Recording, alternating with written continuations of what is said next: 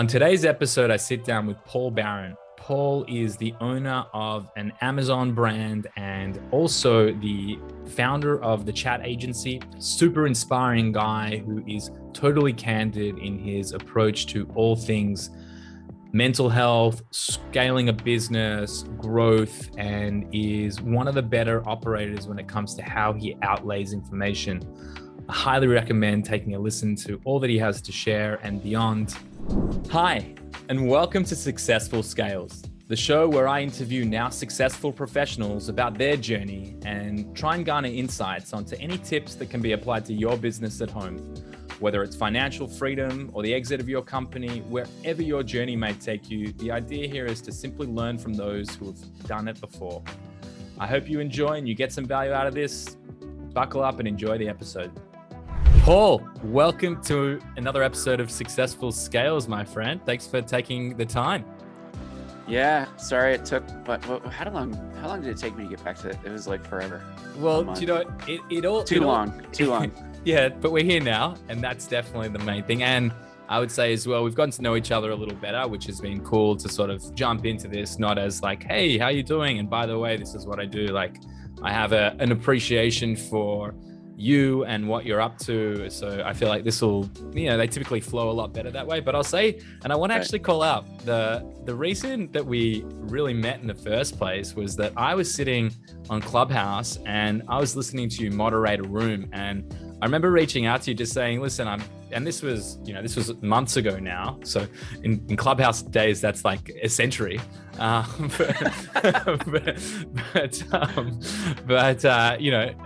while ago, it feels like. And I was just really blown away at how awesome you were at moderating the room, getting the right questions out of the right people and sort of guiding the flow. And it felt very natural. And that was why I really wanted to get on and chat with you in the first place, was just to sort of understand, because it was very impressive.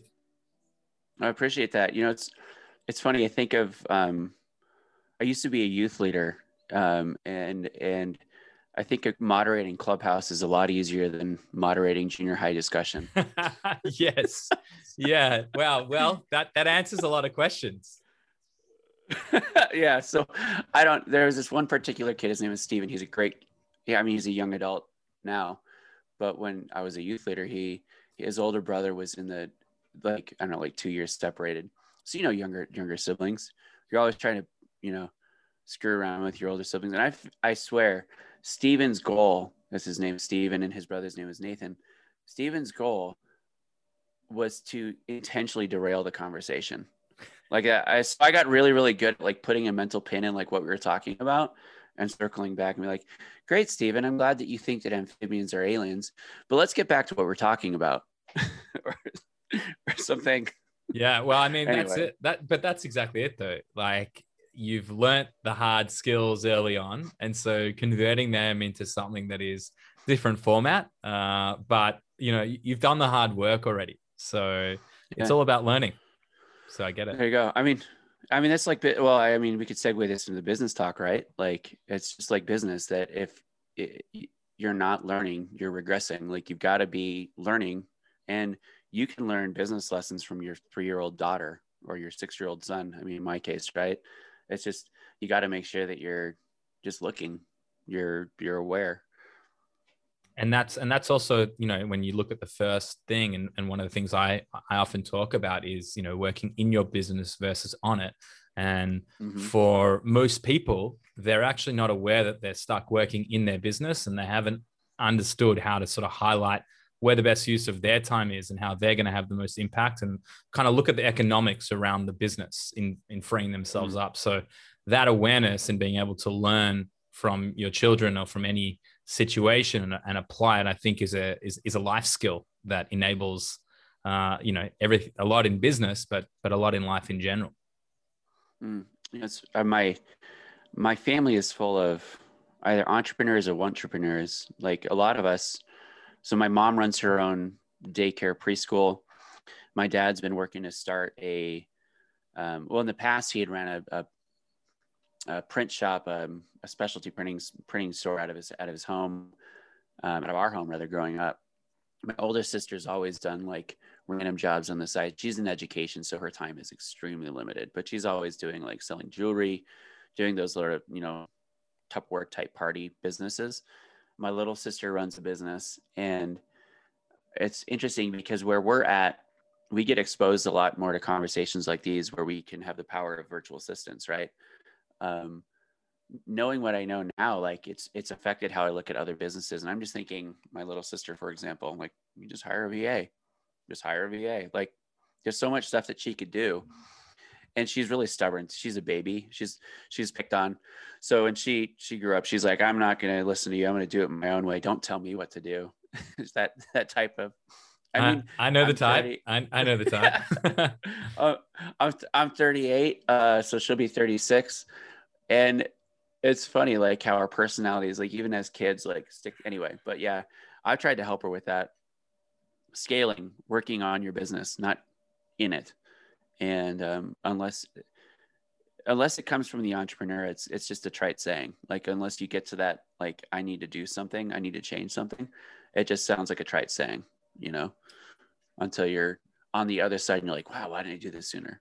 Yeah, it's I literally just had this very similar conversation. It's one of those things that are very hard to describe. It's an experience that you have to truly understand the impact and the value that it creates for your life. Having more time, more freedom, more money, more opportunity, and just an ability to create at a effectively like an expedited level. Right. Yeah. I mean, I just think now, like in terms of like scaling and growing businesses, I mean, for me, it's more of a capital thing, because if I could, look at like these massive companies and they always say hire the best talent. Well, when you're in positions where, most of our peers are in the Amazon space, you're trying to hire the best talent, but you don't necessarily have $100 million backing you. Yep. And so trying to find the best talent for the right dollar, that's the challenge.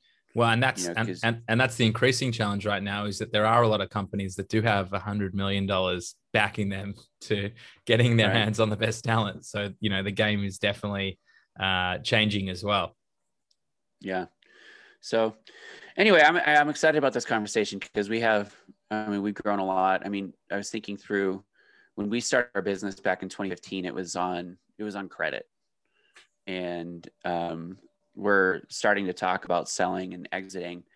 And I mean, we're 6 years in. We'll probably exit within probably another year, at least another year, because we need to get our trailing 12 fixed. Yep.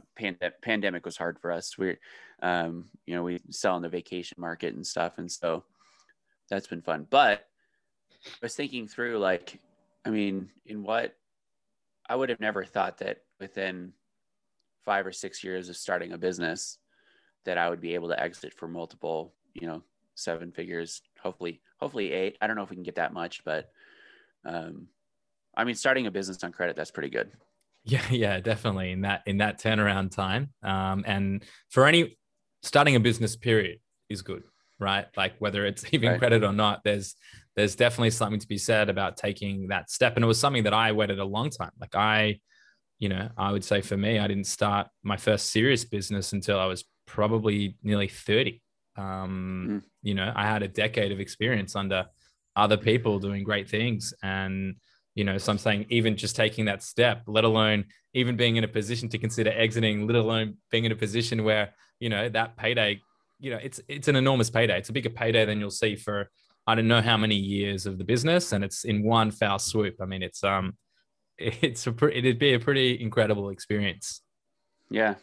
So I'm excited. So, well, talk to us a little bit about your business and what it actually delivers on and how you've approached it. So you started in 2015. Just I know enough to be dangerous, but those listening probably don't know enough yet.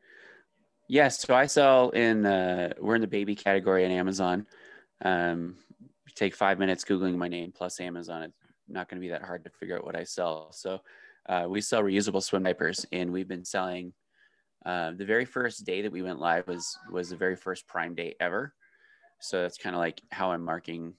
I don't know. It's like cool little lucky, I guess, I don't know if it's luck, but yeah, it was like fortuitous. You know, we were ready. And at that point in time, like, I think it was Prime was still invite only that you could do a deal, but it was Prime Day, and, you know, sales go up across the board on Prime Day. So I've always been focused from the beginning. You know, we started planning the business back, it was in March of 2015. We were part of the Amazing Selling Machine 5 group. So we took the fifth version of that course. And I had goal. I mean, I wanted to be at $50,000 in revenue my first month. Like, that's really unrealistic going in with not much financial backing, right? Yeah. You know, you need to, I mean, that's a lofty goal in month one. Well, I had it because I had a buddy that did it, and Right. I wasn't thinking through like how much he had invested. He had way more to invest than we did. So obviously that plays into it. But within our first month, I think we were doing like 8 or 9,000. And then I remember like hitting like 10,000 in November. So we launched in July. Our normal sales peak, it actually peaks in June, kind of plateaus in July, starts to dip, bottoms out in October, and then starts to rise a little bit. Q4 isn't really that big of a deal for us. You know, everybody else in the e-com space is all freaking out and working overtime during Q4. That can work. Like, That works in your favor right there. it is. It's nice because I don't have to compete as much. I mean, ad costs go through the roof. I don't really increase our ad spend because it doesn't really affect us much, and it's just an extra expense. So one of the things that I'd always been focused on from the get-go was making sure that we established a brand that people could trust in our space. And prior to getting into the Amazon world, my background was in digital marketing consulting. So working with business owners that probably, you know, most of them had something that they were manufacturing, they made themselves.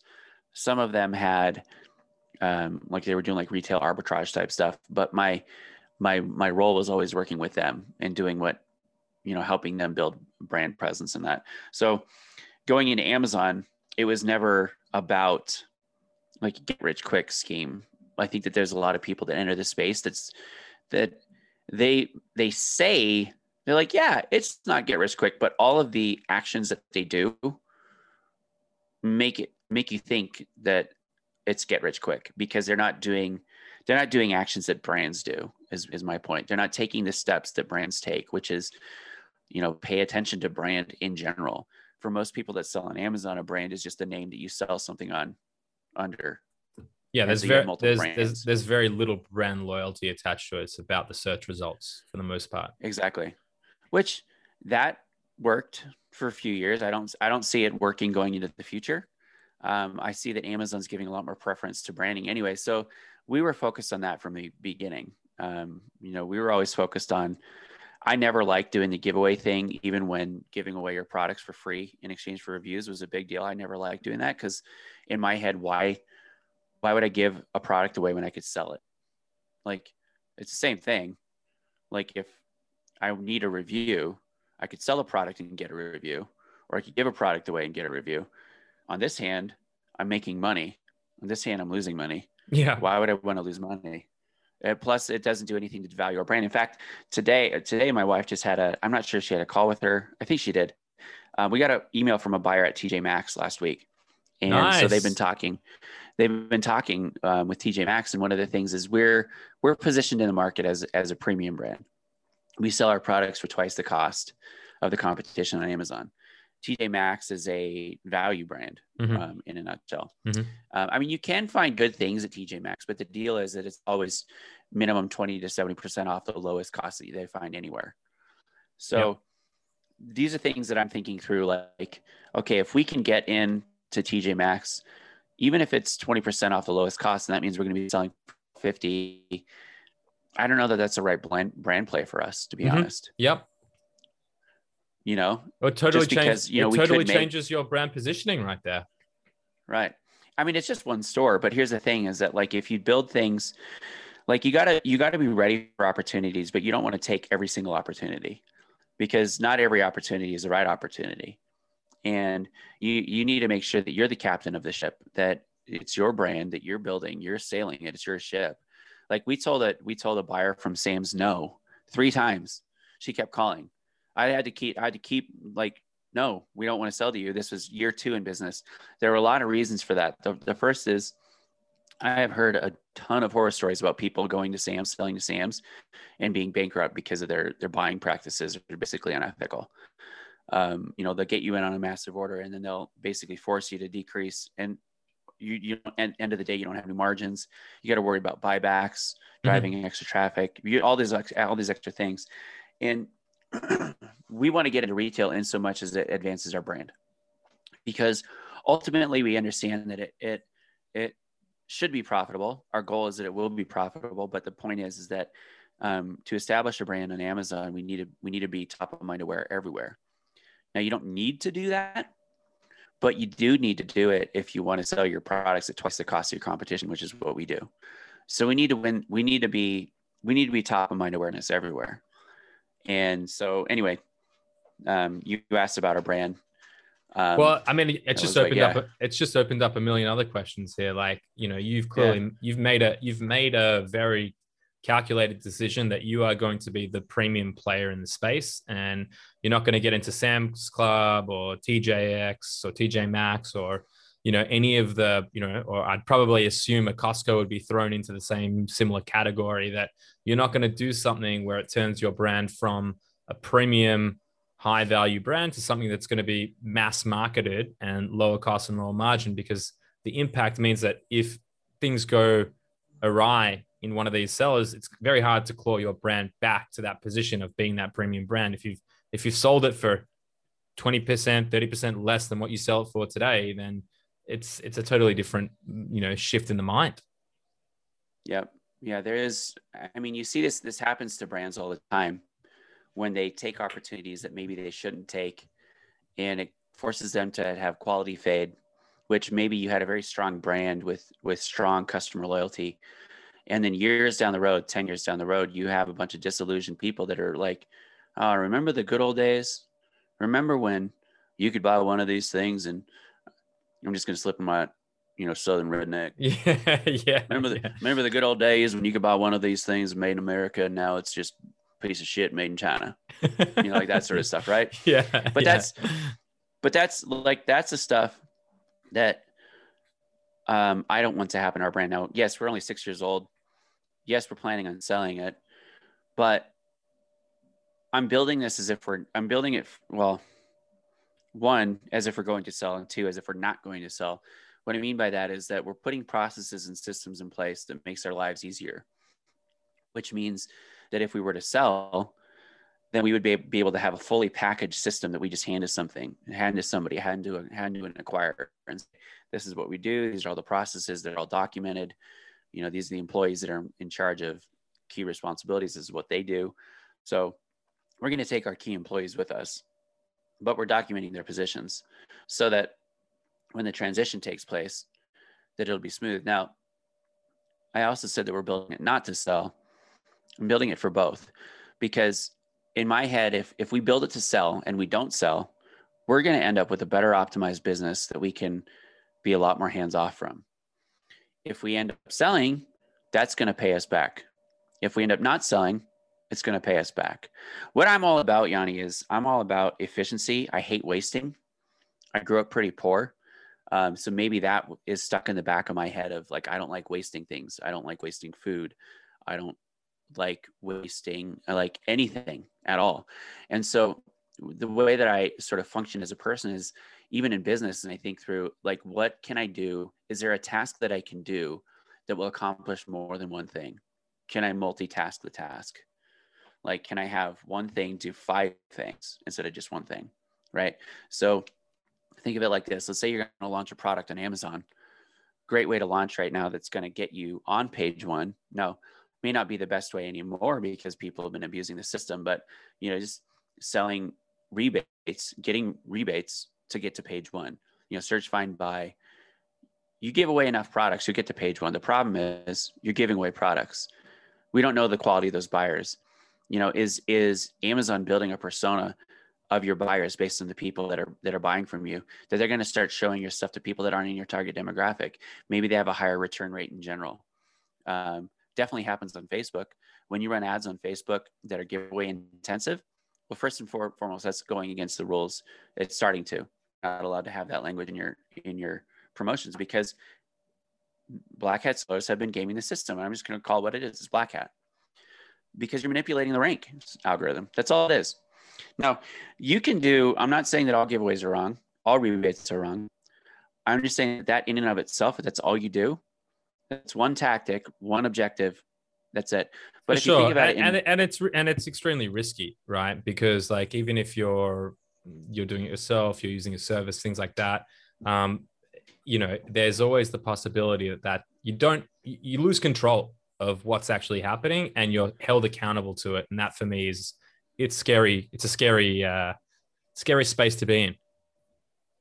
Right. I mean, in my head, you're going to spend money launching a product. You might as well have that money stretch as far as it can go. So you can either pay, $3 or $5 or $10 or $15 or $25. I mean, those are the going rates right now for rebate services, right? Per product. So say you're on the low end and you have 100 products that you need. That's $300 additional cost, plus the cost of the product sold. But we know that a lot of the low end giveaway services attract really bad buyers that actually hurt you. So if you're going to do it right, you're going to pay like $15-$20 per product. So if you're going to be spending, again, 100 products, $1,500 to launch a product, why don't you just spend that on ads? Why don't you spend it on building an audience for yourself and creating a community and invest it in your brand? And this is the problem that I think that most Amazon sellers face, is that they're so ROI obsessed, which, don't get me wrong, ROI is important. But if all you ever do is only things that are measurable ROI, you're not going to be building your brand, because building a brand is not oftentimes directly measurable until like a year to 2 or 3 down the road. Yeah. And I would say the same could be said for a company's culture. That is one of the highest impact, least tangible things that you can put your finger on and say, right, that's exactly what it is. But if you invest in your people, the impact to business is it's exponential in what's possible.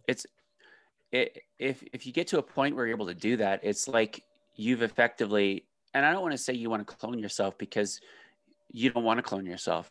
There may be things that you're really good at that you think are amazing. But here's the thing, is if you create a culture of excellence where you're rewarding the right things. I'm not going to say what those things are, because they're different in every business, but for sure, generally speaking, like, you think of like creative solutions. You want people to think for themselves. So we'll go with that. That's across the board. Like, generally speaking, you don't want to hire an employee that's not going to be able to problem solve when they get to a point. Even if you have the best SOP, there's going to be a certain amount of, oh, the SOP doesn't cover this, what do I do? But if you take that and then you scale it to say you're bringing on somebody who's going to be a department leader, managing a team of people, they need to be creative. They need to be able to think outside the box. They need to be able to think of themselves. They need to know that it's important and it's okay for them to sometimes question the process. Like, and this is like, I say that almost once a week. I say that almost once a week on our weekly meeting. I'll say to the team, just because something's been done a certain way, and even if it looks like it's working, if you have a better way to improve it, if you see the world differently, you are as much senior management as anyone else helping make those decisions. It doesn't matter. Like, that's where the best answers come from, are people who are questioning the system and the process while they're running through it. Yep.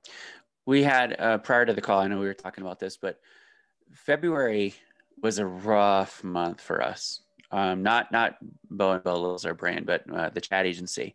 One of the reasons for that is that we started the agency last September is when we started taking clients, started taking beta clients, meaning we're beta testing our services. We know that they work. Everything that we do is proven to work in Bow and Bell Littles. Like, I'm filled that my wife lets me experiment on our company, like as much as I can. So nice of her.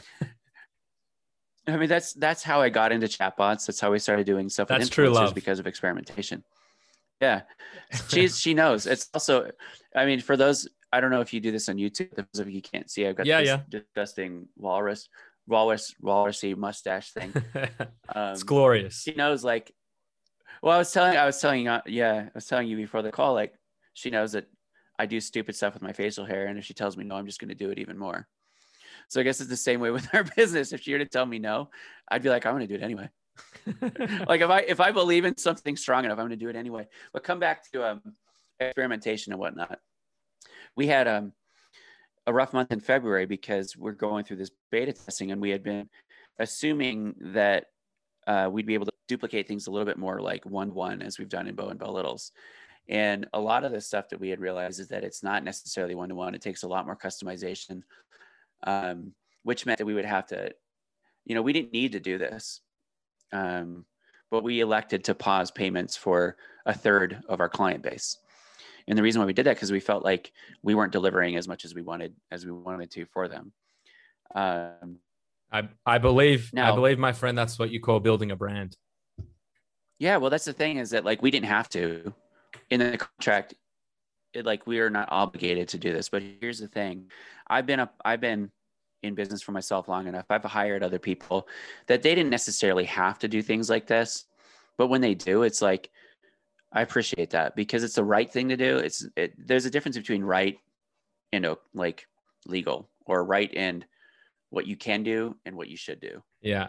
My dad, I grew up with the saying, my dad always used to say, you can't do the wrong thing by doing the right thing. And, the whole position is that if you lock something, like, that's why I also don't believe in long-term locking contracts as well. It's like, if it's not working for you, then why would I want to keep delivering a solution to you if it's not helping you push you forward?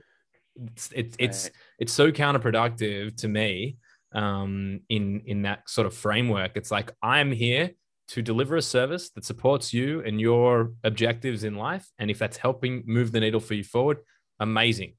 That's exactly what I want to do. If it's not, then I would also, you fire a client as well in the same capacity, just saying, listen, I can't deliver for you. This isn't going to work. And it actually happened to us. It happened to me probably for one of the first times last week, where I told a client that it was never going to work for him in terms of the delivery of having a chief of staff he'd hired, because he doesn't invest the time to train them and give them the information they need to deliver. He needs to learn how to be a manager before he hires the next person and he acknowledges this, but I think that's, in the same vein here. So that's the hardest part about hiring, going from like yourself to other people. The training bit's the hardest, because you've never done it before, right? Like business, there's a whole bunch of stuff that you've never done. You're gonna have to get good at, but that first key hire is the hardest, in my opinion. And we screwed up a couple different times prior. So we brought on my executive assistant. She's now with us for 2.5 years. She's the highest paid person in our company. I pay her more than I pay myself. Yep. Because she's amazing. But that's it. But that's incredible. It. That's exactly it, though. It's you have a deep appreciation for the skill sets that you don't have that empower your life, and vice versa. And as a team, as a whole versus the parts of, you can have much greater impact in life and in business. So yeah, I feel like we see the world the same way in that capacity. And like you said, the first hire is critical. I think that it's the hire that unlocks you to be in your unique ability, and them to complement you and be equally as good in whatever they deliver. That for me was the real, aha, eureka moment, where I was like, okay, now I get it. Now I get, at least, I don't really, that's a lot that I don't know, but at least I understood that that's how you build leverage. And that's why teams are so valuable. It's not just a carbon copy of yourself. It's actually, fill in the blanks. Yep.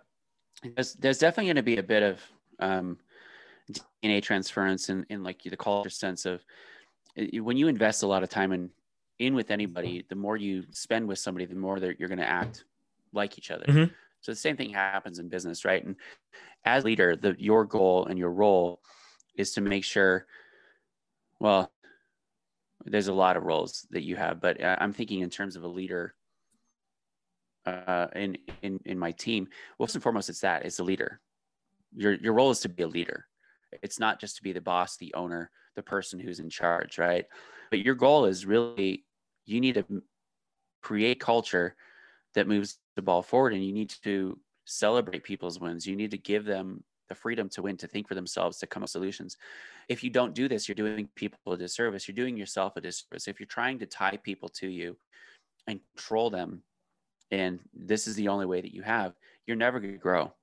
If you're just trying to make a carbon copy of yourself, you're never going to grow, because you're not going to see the unique talents that every person has. And coming back to this, February being rough, two of my team members they had put together this document with some concerns that they had and some customer concerns. We had to do the same thing, Yanni. We had to let a customer go. I failed them. I should not have let them hire us. That's the first failure. It was a bad fit from the start. Mm-hmm. It was a bad fit from the start. And here's the thing, is that I want to help every single person. I believe that, I don't know. I'm an optimist. I believe that everybody has a destiny on the planet, that they have a purpose for being here. And so that extends to me wanting to help people's businesses, right? Because if they have individual purpose, I want to help them accomplish those purposes. And sometimes you make concessions. And so where I failed was not setting expectations correctly in terms of how long a build out phase would take with building out influencers. We also made some key pivots to make sure that we can get some quick wins for our people coming in. But going back to what I was saying, like back in 2015, brand has always been a focus for us. So one of the services that we're offering now is a nano influencer framework build out, where we build out tribes of people. Now in Bow and Bell Littles, we started that year 2. I wasn't thinking through that correctly when customers were coming to us, client partners that were wanting to hire us. I was thinking they're at when we started, I was thinking year 0, right? You're not, if you will. But we were 2 years into building brands for our business. Now, the problem is I can't expect a brand that hasn't done 2 years of effort in building their brand, putting their name out there, to have the same ramp up speed and time that it took for us. It's just unrealistic. Yep, for sure. So my team put together a list of concerns that they had about just different things, and not just concerns, but suggestions for pivots. That is a win to culture, because they had the freedom to come and present some uncomfortable information to the owner of the company that maybe if it was a different company, they could have been fired. They could have been talked down to. They could have been ignored. They could have been said, no, you're wrong. We're doing it this way. We just need to try harder. Here's the thing. I do the same thing in my team meetings. Is I want people to think for themselves. And I say, just because we're doing something that's working doesn't mean something won't work better. Doesn't mean that you can't improve it some way. Doesn't mean that maybe we shouldn't just scrap it and start something new. Yep. Right. Yeah. Because you're speaking my language. Maybe we're just so. Well, when you said earlier before the call, you had said, you want to grow quickly because what did you say? I can't remember the words you said, but you want rapid build out because every single person, every new hire is a new person employed, which speaks a lot to your heart as a person and a leader, that you're doing this to give people opportunities and you're not doing it to take advantage of them. That's a completely different mindset than saying, how many people can we get employed so that we can make a ton of money? Like, yeah, you're going to make money. If you're not making money, you're doing it wrong, right? But you're doing it to help people. And so I think the same way, like that's the way that I think with my employees, my team. Make it apparent that, like, here's the thing. Would I love you to stay here? Let's say this is a 40-year company. I would want to create a culture that you want to be a part of for 40 years. What is that culture? Let's create it together. But here's the thing. Like, I understand that most people, especially now, a job is a segue to another thing. So if that's the case, let's just put all our cards on the table. Let's just not bullshit each other. How can I help you? How can I help you get in life where you want to go? How can the chat agency be a stepping stone in your career?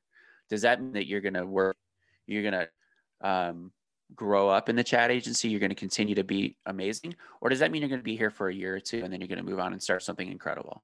I don't know, but I want to be a part of it.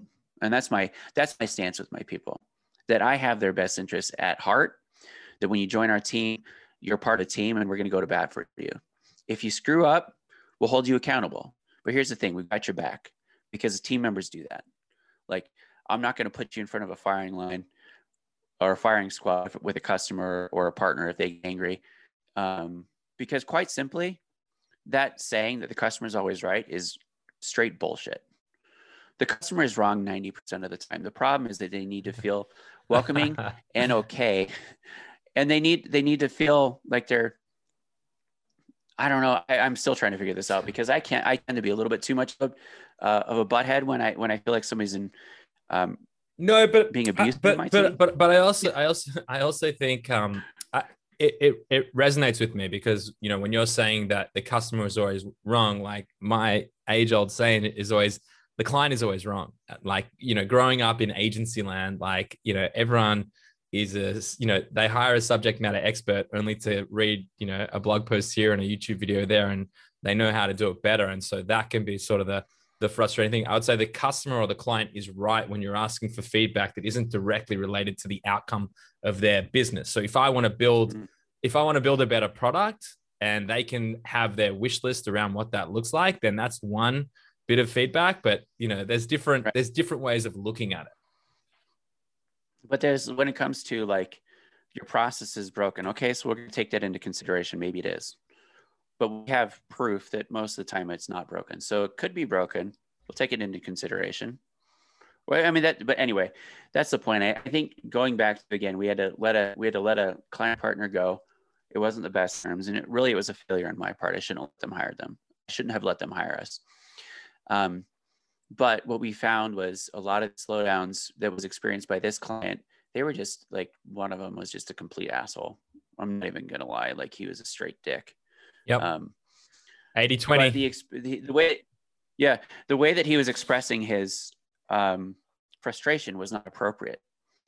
And like, here's the thing again, like, I'm a fair person. Just because we can charge somebody doesn't mean, well, we're going to cost things. But all this to say, coming back to culture, they brought this to me. We're implementing changes. We're seeing better results. And that couldn't have happened if it wasn't for culture. And that's also exactly why you are so good at putting a pin in something and coming back to it, like you were expressing before with that was amazing. You lost me probably 4 or 5 points ago. So I'm glad you wrapped it back up to culture. Steven's experience in junior high is really helping me these days. Thank you, Steven. You've added a lot of value to many people's lives right now. I'm gonna have to. I think he's still in the area. I'm gonna have to message him. Well, he's like an investment banker or something these days. I don't know. Probably more successful than I am. well, he's been critical for your path and your learning to get to where you are. Yeah. So I love it. I got some more questions for you. And you know, it sounds like you're in an interesting period right now, and it seems to be the hot topic. And I think some people, I listen to a lot of content that's happening out there. Like, I always want to be learning, and podcasts and audiobooks and reading, and, you know, anything I can get my hands on. That is my free time. I realized on the weekend when I was walking the dog that it was maybe time to stop listening to a podcast and audiobook and just put on that stuff called music and just not think for a second. Yeah. But so the bit I was trying to get to, and I rambled on here for a second, is you said that you're planning for a potential exit in the next 12, 18, whatever months ahead. And you were saying that it's about your trailing 12 months. I'm wondering, in your journey, when you started the business, was it always the intention? Were you aware that you could sell your business, 5-6 years later? That's the first question. And the second is, now that you are aware, and if you were before, then even more power to you, but what sort of measures are you taking in order to maximizing that payday? There's a lot of good question there. So was I aware? No, I was not. When I got started, so my background, I don't have a degree. I went to school. I think I told you this when we had chatted originally. I lived in Balcombe Hills in Australia for a year when I was younger. Yep. And I say Australia because you've got a bunch of words, the accent absolutely down. I remember when we first chatted, I couldn't stop laughing. I was in tears at one point. That's so funny. So I could slip in an Australian accent if you want, but he's the thing. Like to speak like an Aussie, you just gotta have all your sentences end up with an upward inflection. It always sounds like a question. So trailing 12, I never, I was almost, I don't want to say forced into business. I've always been an entrepreneur at heart. But I went to school in Australia. I was planning on being a pastor, and that, just long story short, life changes, life happens, and it didn't happen. Still, my faith is incredibly important to me. It's just, I'm not a pastor. But what I had learned out of that, or I guess I always had to like start my own business. I didn't have a 4-year degree, so nobody would hire me. I got my break at an agency that they just didn't care. So I'm thankful for that. But it was like a lot of this like hard work getting to that point. So my view of business, I never really looked at business as an opportunity to invest. I never owned a house until 7 years ago. I never thought that I'd be able to actually afford to buy a house. Again, I grew up pretty poor. My life's path, I was planning on going into ministry and like doing missions work and having to raise money to live, right? That's not a career that you embark on to make money. If you do, you're definitely, you're not thinking the right way. If you do, I'd like to meet you and I'll have a few words for you in a back alley with some of my cousins. Here's the thing, like that was not ever on my radar. So going into businesses, it was always about hand to mouth. How can I feed myself? How can I, and that's when you're in that phase and you're the solopreneur, like looking at expanding and working on your business and not in your business isn't even an option, because you're hand to mouth. You're having to pay, you're paying yourself and you're paying bills and you're trying to figure out how you're going to keep the electricity on and all that stuff. So when we started Bow and Bow Littles, that did not even enter my brain. What did enter my brain was a very false idea of how easy it would be to run an inventory heavy business. Because my friend, I told you his first month was $50,000. I started calculating how long it would take to buy this ranch that I want. It's absurd. Like this $20 million ranch. If I spent that much money on myself, I would honestly feel pretty bad.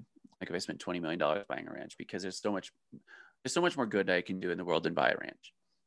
But that's where my brain went, because I was thinking, okay, how many months at $50,000 per month? But here's the thing, like I wasn't thinking in reorders or all this stuff. I wasn't thinking any of that. I wasn't thinking long-term, longer than I know that I need to build a brand to attract people, because I wasn't planning on selling it. So how do you hedge against competition? You build a brand. That's why I built a brand, is because I wanted, in my head, this was going to be 10 or 20 year affair. It would be a big thing that we would take forever. And I wasn't thinking about that until 2 or 3 years in. I was able to meet David and Leah Cups, who I'm not sure if you know them. They kind of fly under the radar, but they've successfully exited.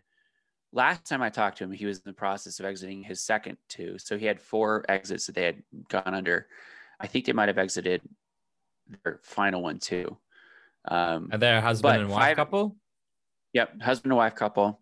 The first business exit that they had was $4.5 million. They sold 2 brands. I'm pretty sure I know who this couple is. I've never heard their name.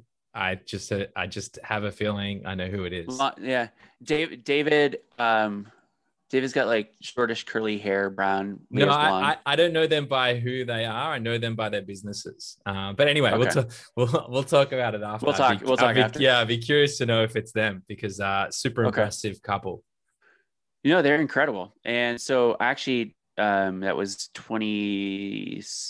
I met them online, as you do in the Amazon space, in 2017. The very first event that I ever spoke at was in 2018. And I messaged them and went out of my way to make sure that we would have lunch or dinner or something with them, because I just wanted to pick their brains. Like, 'cause at that point in time, that was the first thing that I had ever heard about exiting a business, and for that much money too. I was thinking, maybe we'd be able to exit for like, I don't know, 100,000, 200,000. I don't know, maybe. But then that's why I didn't want to do it. Anyway, so that was year 3 in our business. I started thinking about that. And so that's when I started to shift in terms of thinking through, okay, if we want to exit, how do we exit? How do we prepare ourselves? And the first thing was we got to have processes in place. We got to have people in place that don't require us. So that's when we started looking at, we actually hired a girl straight out of college. I wouldn't recommend that. We gotten way more value out of our virtual assistants.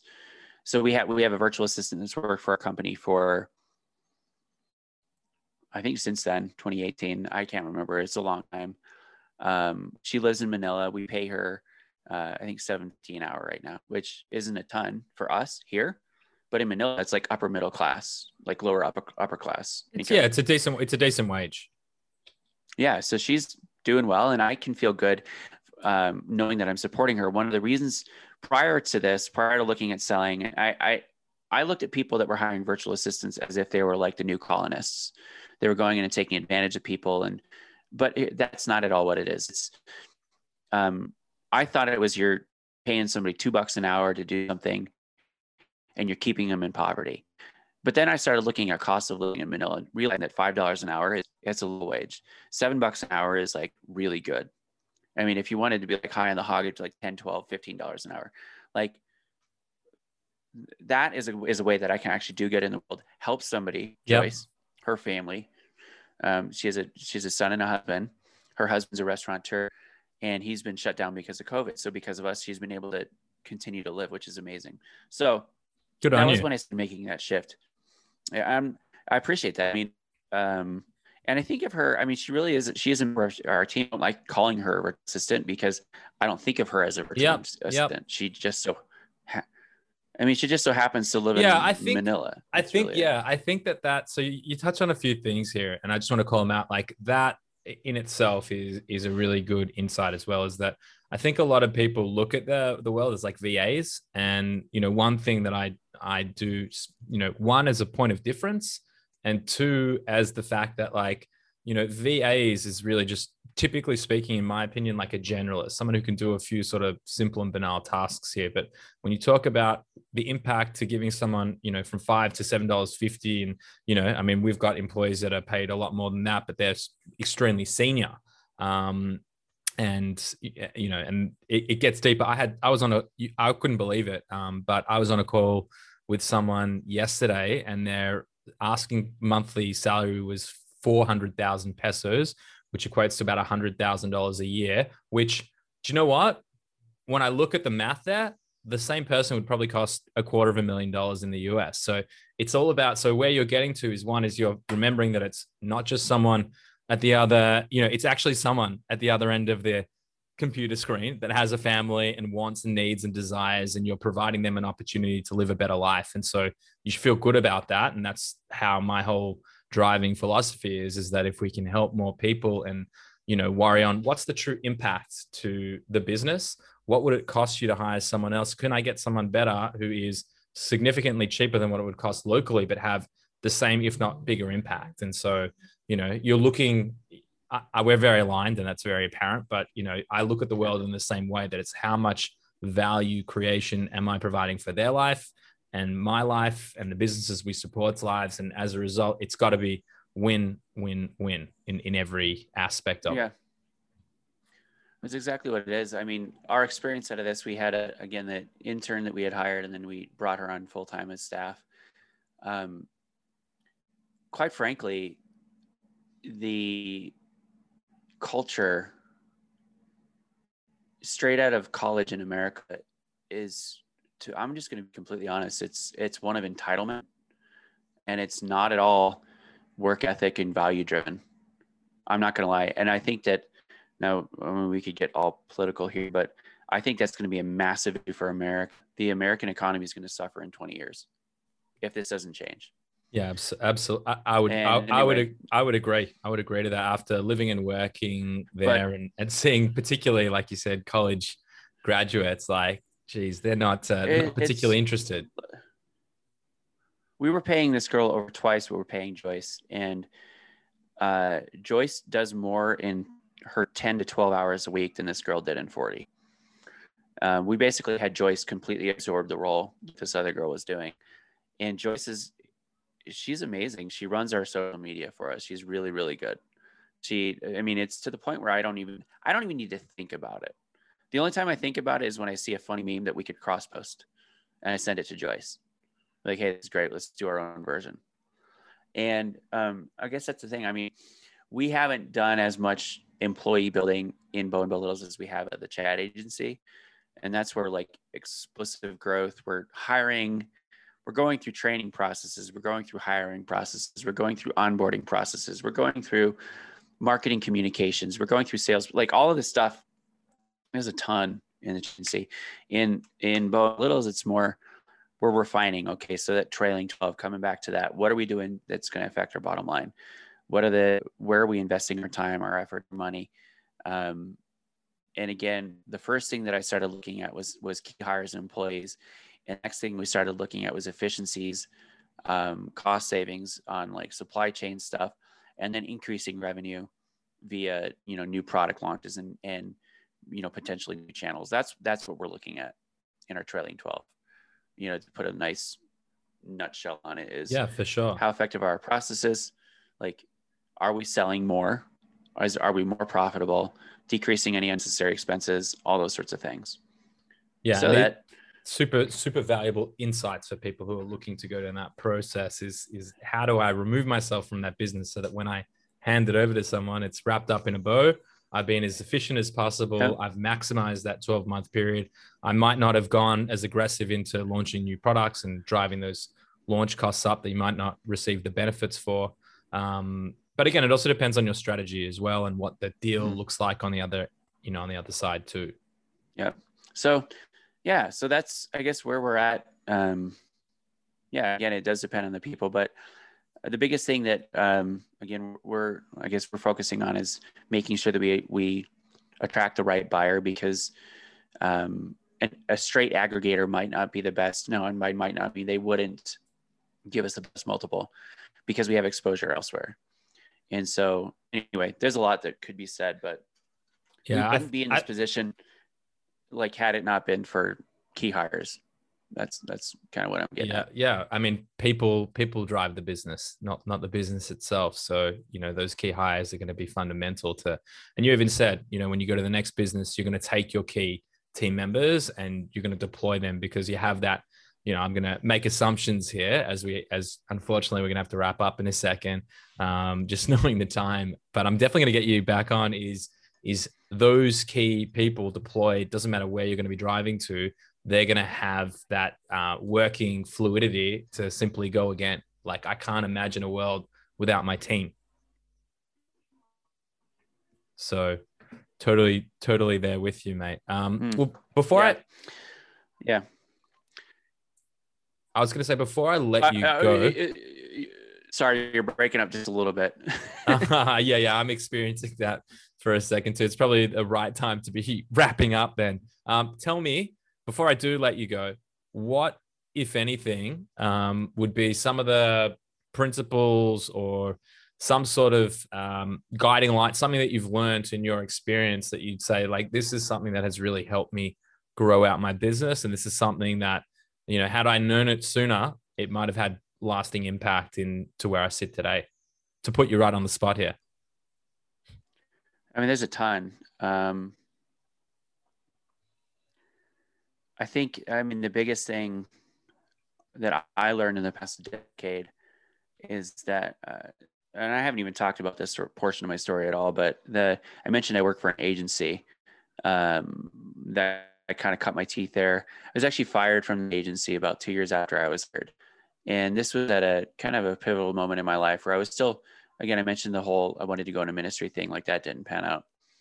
It really struck a lot of, I feel like there's a bunch of stacking failures that I just wasn't dealing with.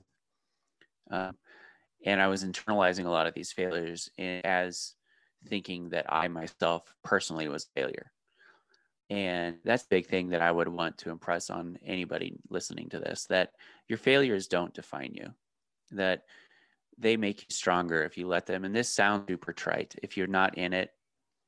And it's a realization that you're going to have to come to on your own, because hearing me say this, this is in self-help books for whatever, Fail Forward. John Maxwell has a whole book on it. But that would be my biggest bit of advice is you need a strong sense of self-identity. outside of what you do. Because if your identity is tied up into what you do, you're going to be an emotional train wreck as an entrepreneur, because you're going to fail a lot. And if you don't understand that who you are is not what you do, then what you do is going to define who you are, to the extent that you're only as good as your business is at the time. That is not a good position to be in, I don't think. So I would say dig deep and really come to grasp and come to terms with who person. What is it that makes you take listener? Why are you here on the planet? And align your life goals and your business around those things. Because when you fail, because you will, when you fail, it's going to be a lot harder to allow those failures to be learning moments and learning lessons and things that will catapult your business forward if you're tied up and invested in everything. And that is really hard to do. Like, this advice I have to tell myself every day. I went through a period of depression for 2 years because I was screwed up around this. And I still fall back into this because high achieving people do that. It's very easy to get caught into this value trap of, well, look at my business and all this, blah, blah, blah. So that would be my bit of advice. Allow your identity to be wrapped up in something more deep than a business that's going to ultimately, as the wise words of one of my mentors, every business fails eventually. Give it enough time. I mean, it might take 1,000 years. Every business will fail eventually. But here's the point, like, find out who you are, why you're here, and how you can add value to the world, and have your businesses support that. Don't let your business be your identity. That is sound advice, and something that I think would resonate with every entrepreneur. I'd be surprised if anyone had the ego strength to say that they haven't sort of gone through moments in time like that. I know for myself, it's definitely something I battle with as well. There'll be moments in time where, almost you're working yourself to death. You're really focused on the business, and it absorbs you. But you've got to remember, like you're saying, it doesn't define you. The successes and the wins of the business is effectively how good was the system that you built, and how many problems did it truly solve for people that couldn't handle it themselves? That's it. Your business is simply a vehicle to amass wealth and create jobs and have impact. It's not who you are, and it can become all encompassing. Just because you are, for a lot of people, it's your baby, right? You want to see it flourish. You want to, whatever it is you want to achieve. You want to make millions of dollars. You want to help a lot of people. You get so deeply ingrained in that in the day to day, and you fail to sort of look at the bigger picture of, who am I, and what am I? What is this all about? What is this really for? So just, I know I'm dragging on a little bit here, but it really struck a chord with me.